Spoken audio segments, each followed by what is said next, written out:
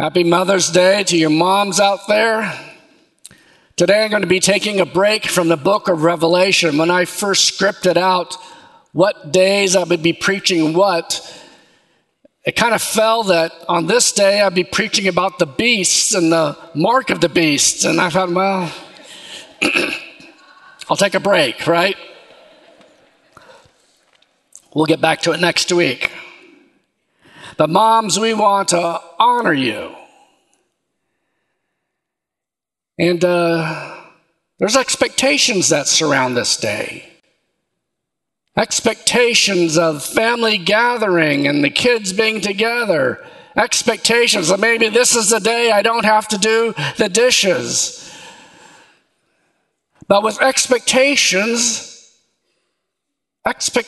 can also make this a difficult day. Maybe today, mom's place at the table is empty because she passed away this year, and you're feeling that. Maybe today you're like, I hate it when they say Happy Mother's Day, when I'm not a mother and wanted to be. Maybe there's a difficult relationship between you and one of your kids, and they won't even send you a greeting. So yes, there's expectations for this day, but this day can also be difficult. Maybe you're beating yourself up for some of your failings. Maybe you're feeling regret for the mistakes of the past. You know, moms are not everything they want to be. And they're not necessarily everything we want them to be. They're not portrayed like that in life, and they're not portrayed like that in Scripture. As an example, we have the genealogy of Jesus, where 5 women are mentioned. And so I'm going to read that passage to you. I'm going to read Matthew chapter 1, verses 1 through 6, and then verses 12 through 16, and we'll catch the names of the women there, and then we'll go on and tell you their stories. A record of the genealogy of Jesus Christ, the son of David, the son of Abraham. Abraham was the father of Isaac, Isaac the father of Jacob, Jacob the father of Judah and his brothers, Judah the father of Perez and Zerah, whose mother was Tamar, Perez the father of Ezron, Ezron the father of Ram, Ram the father of Amminadab, Amminadab the father of Nahshon, Nahshon the father of Salmon, Salmon the father of Boaz, whose mother was Rahab, Boaz the father of Obed, whose mother was Ruth, Obed the father of Jesse, and Jesse the father of King David. David was the father of Solomon, whose mother had been Uriah's wife. And now to verse 12. After the exile to Babylon, Jeconiah was the father of Shealtiel, Shealtiel the father of Zerubbabel, Zerubbabel the father of Abud, Abud the father of Eliakim, Eliakim the father of Azor, Azor the father of Zadok, Zadok the father of Akim, Akim the father of Eliud, Eliud the father of Eleazar, Eleazar the father of Mathan, Mathan the father of Jacob, and Jacob the father of Joseph, the husband of Mary, of whom was born Jesus, who was called the Christ. So we're going to hear about these women. We're in the genealogy of Jesus, and all of them are presented as flawed in some way, except for Mary, the mother of Jesus. I heard a story that a woman who was caught in adultery was brought before Jesus, and the Pharisee says, the law says this woman ought to be stoned. And Jesus says, let the one who is without sin cast the first stone. Then the Pharisees start to leave one by one. And finally, All that's standing there is a middle-aged lady who takes a pebble and lobs it at the woman. And Jesus says, "Mom!"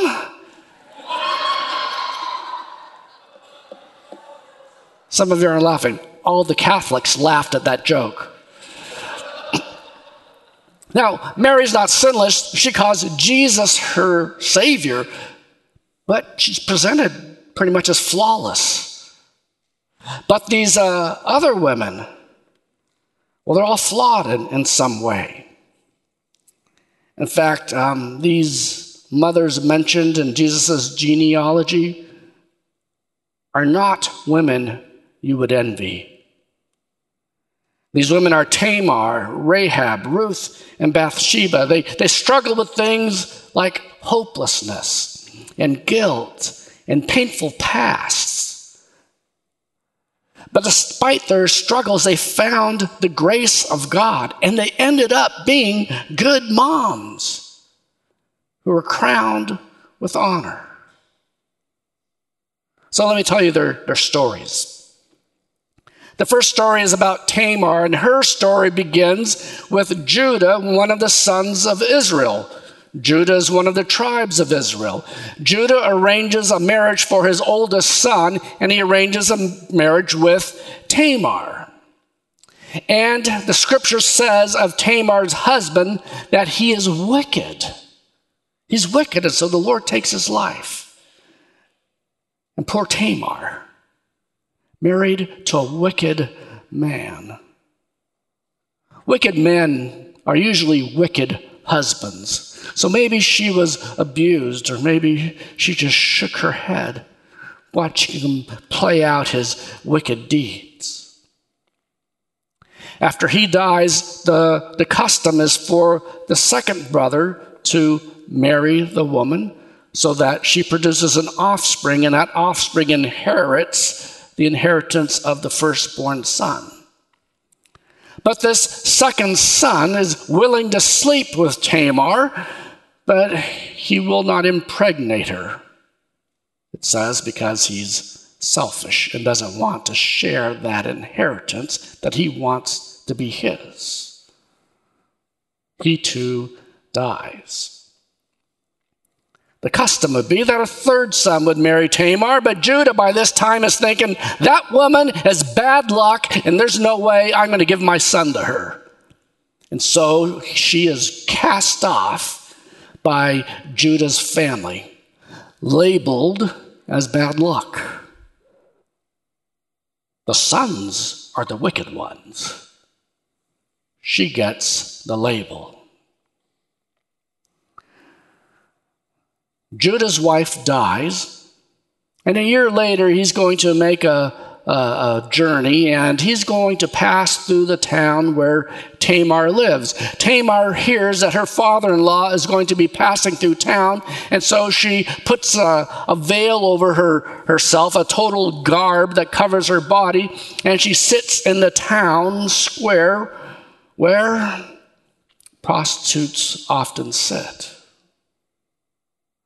Judah happens by, sees her, thinks she's a prostitute, and he propositions her.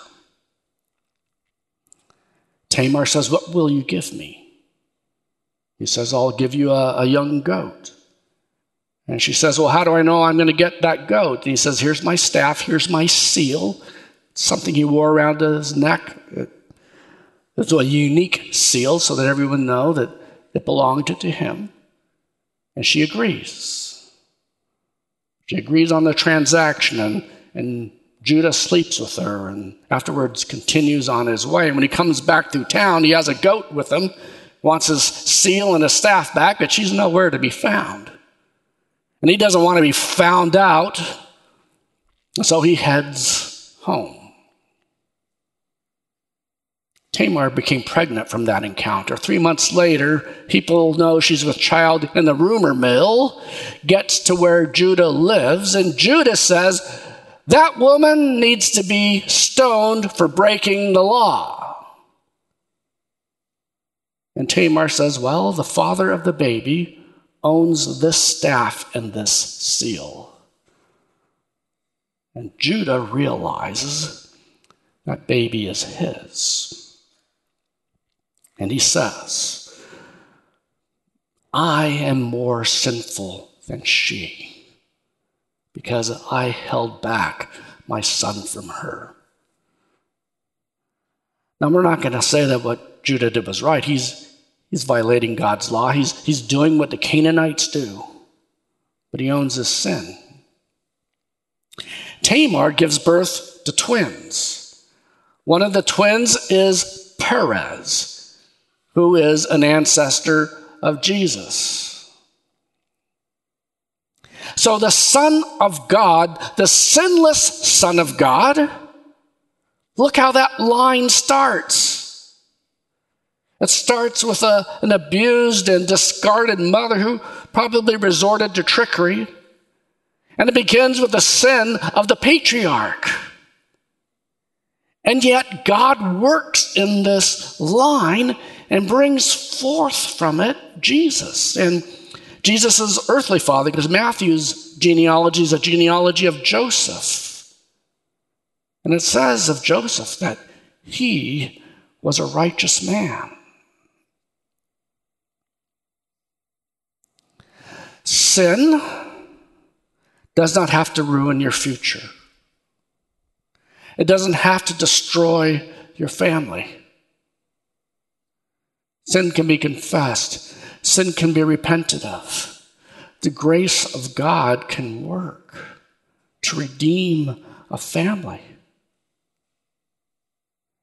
Tamar's family, God kept it, preserved it, and brought forth to the world the blessing of all the world. God redeemed. There's a second woman in this story, and her name is Rahab. Rahab lives in a house that's built into the walls of Jericho. 12-foot thick walls. Her house is inside the walls. And her house is a house of ill repute. Rahab, that name means stormy or raging. Canaanites would often name their kids after their disposition emerged. They called her stormy or raging, right? So here you have a woman with a temper. A woman who runs an establishment of ill repute. A woman who sells herself. A woman dreading the day when she will be discarded because of her fading beauty. And one day, 2 Israelite spies ask for lodging at her establishment. And she hides them. The king sends word, send out those men who are visiting you. And Rahab says, well, they're not here. She's hiding them. And then the next morning, she sends them on their way in the opposite direction that the men are looking for them. And the reason why she hides them and protects them is revealed in her words to the spies. She says, I know Yahweh's given this land to you. We heard how Yahweh dried up the water of the Red Sea for you when you came out of Egypt, and what you did to the 2 kings of the Amorites whom you destroyed. When we heard of it, our hearts melted, and everyone's courage failed because of you.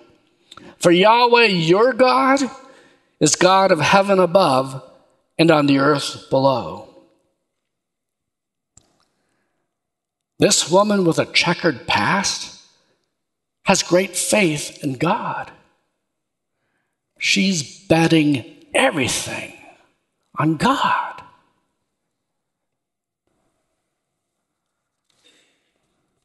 So when the city walls come crumbling down, every part of the wall comes down except where Rahab lives. She's spared. She lives among the Israelites as one of her own. And later, Rahab marries a man named Salmon. And they have a son named Boaz. And we read of Boaz in the book of Ruth.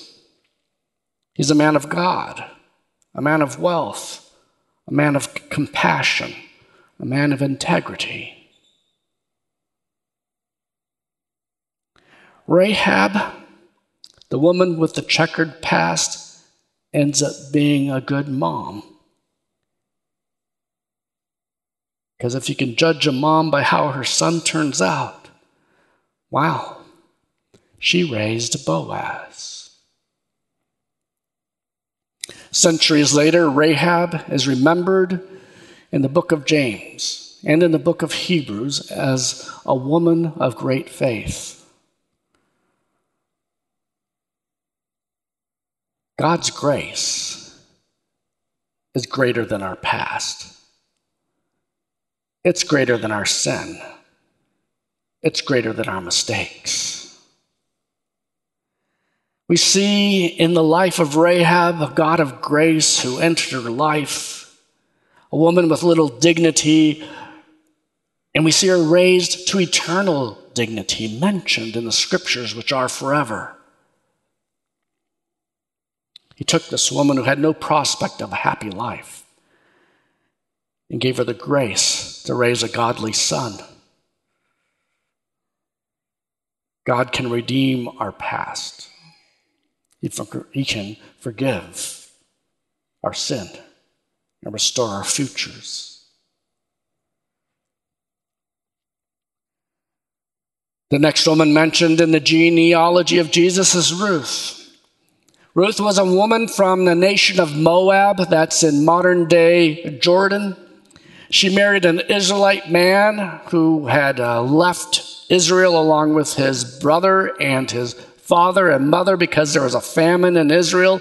They had settled in Moab, and there the two brothers had married Moabite women. But 10 years later, the husband, the brother, the father-in-law are all dead. And there's just Ruth and her mother-in-law, Naomi. Naomi hears that there's no longer a famine in Israel, and so she intends to return to Israel, and Ruth wants to go with her. And Naomi says, no, just stay here among your own people. Find a husband and stay here. But Ruth insists on going with Naomi. She says, don't urge me to leave you or to turn back from you. Where I go, where you go, I will go. Where you stay, I will stay. Your people will be my people, and your God, my God. Where you die, I will die, and there I will be buried. And may Yahweh deal ever so severely with me, if anything but death separates you and me. Ruth is a believer in Yahweh. Perhaps the reason why she wants to go with Naomi is because she doesn't want to live among these people who believe in false gods. She wants to live with the people who believe in the God of Israel. And so Ruth and Naomi travel back to Israel. But they're both widows. In those days, women don't have jobs unless you have a job like Rahab. They have to find some way to provide for themselves. Now imagine Ruth. She speaks Akkadian. The Israelites speak Hebrew. Different language. If she comes across the border, she probably speaks Hebrew with an accent. She's viewed as an outcast by the Israelites because they despise the Moabites. And then on top of that, she's poor and destitute, and she becomes part of the Israelite welfare system. Here's how it worked.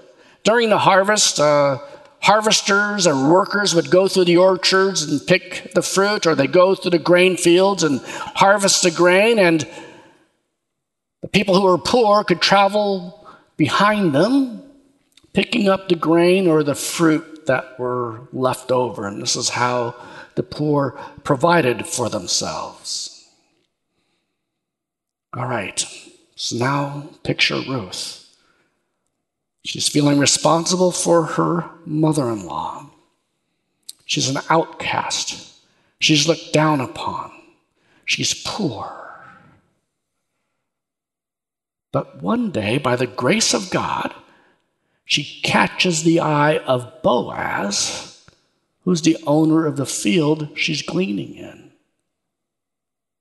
And Boaz wants her as a wife, and she wants him as a husband. You'll remember Boaz. He's the son of Rahab. Interesting that the son of an outcast and a foreigner would have compassion on one who was an outcast and a foreigner. And Boaz, he's a landowner. He's wealthy. He's well known in the city of Bethlehem. That's where they live. He's a man of grace and kindness. Well, they get married, and they have a son. And that son, his name is, I'm drawing a blank on his name. Obed. Yes, Obed. There are so many names in that genealogy. Obed. He becomes the father of Jesse. And Jesse becomes the father of David, king of Israel. God's grace is greater than our ethnicity, greater than our origins or our humble beginnings, greater than our past rejection, greater than our poverty. What seemed like a hopeless life for Ruth resulted in blessing. An alien on welfare becomes the grandmother of the king, whose reign and rule becomes the measure of every king thereafter. God heals our rejection, and he provides for those who trust in him. Well, there's a fourth woman mentioned in Jesus' genealogy. In that genealogy, she is called Uriah's wife, but we know her name is Bathsheba.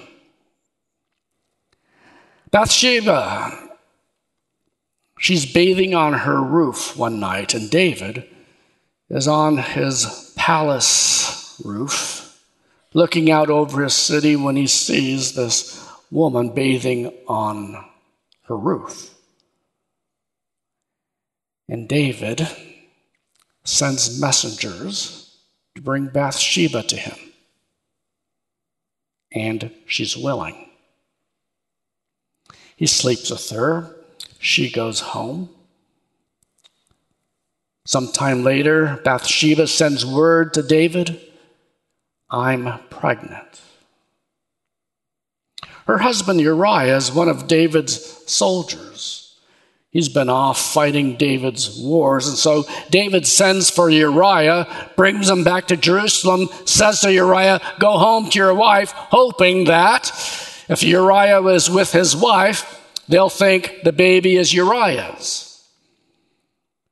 But Uriah feels duty-bound and says, how can I enjoy the comforts of my wife and home when my fellow soldiers are out in the field? No, I will not go. And so David sends him back to the army, to the front lines, and says, make sure he's on the front lines and make sure he dies. He dies. And then he takes Bathsheba as his wife. Bathsheba's baby dies, and she carries the guilt of feeling responsible for the baby's death. She suffers regret over her past mistakes. And there's strain now, and tension, distance in her relationship with David. She might even think, why would God love me? Maybe he's rejected me. Maybe he'll be apart from me forever. Her life seems hopeless. And she's wondering, how will I ever recover from my mistakes? But God's grace brings her another baby. She names him Solomon. God sends word through Nathan the prophet, name this baby beloved of God, Jedediah, because the Lord loves the baby and he's with the baby. And the baby grows up to be a wise king. Bathsheba ends up being an influential person in David's life. And when Solomon ascends the throne, he has another throne built right at his right hand, a throne for his mother, testifying to everyone in the kingdom that this woman is beloved and honored.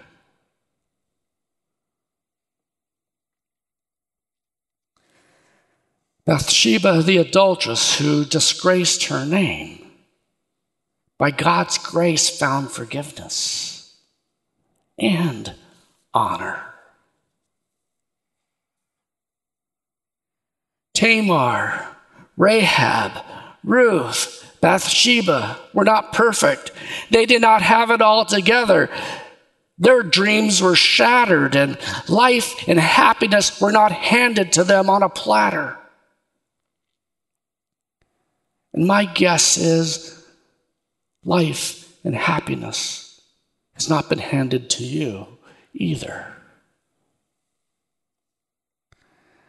When we pick up the storylines of these women, we enter in a time of their lives when it could be said of them, what prospect do you have for a good and hopeful life? Maybe there's been times when you've thought that of your own life. Maybe you think that even now.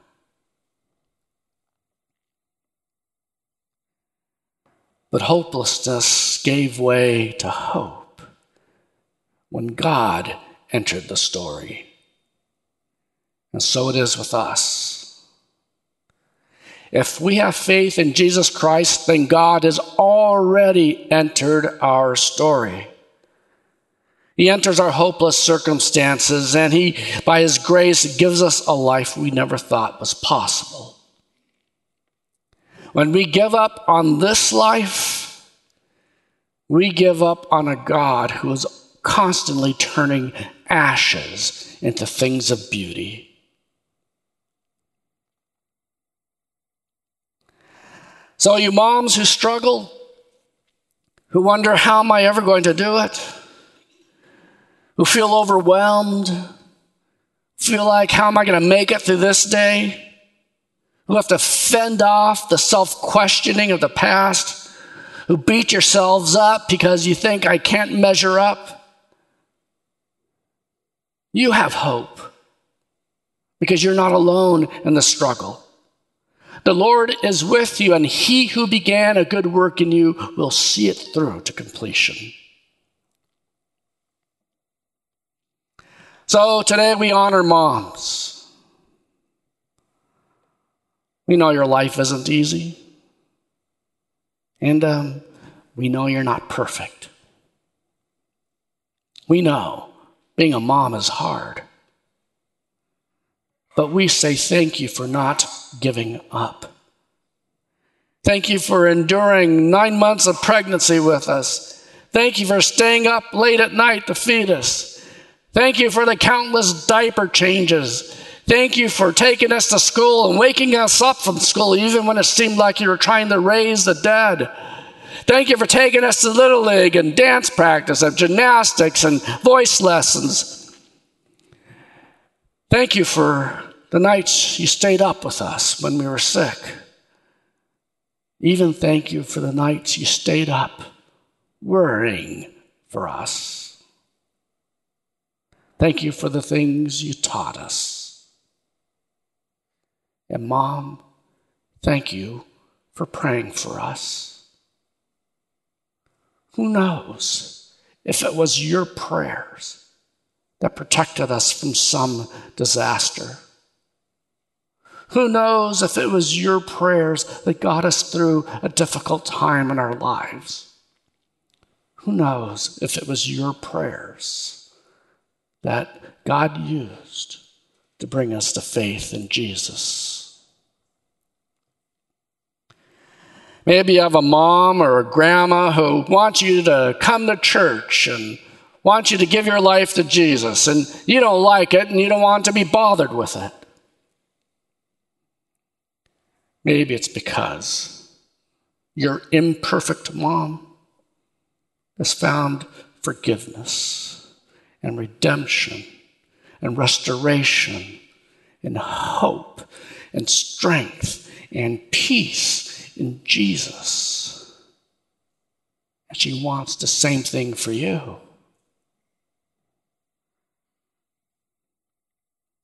You don't have to be perfect to come to Jesus.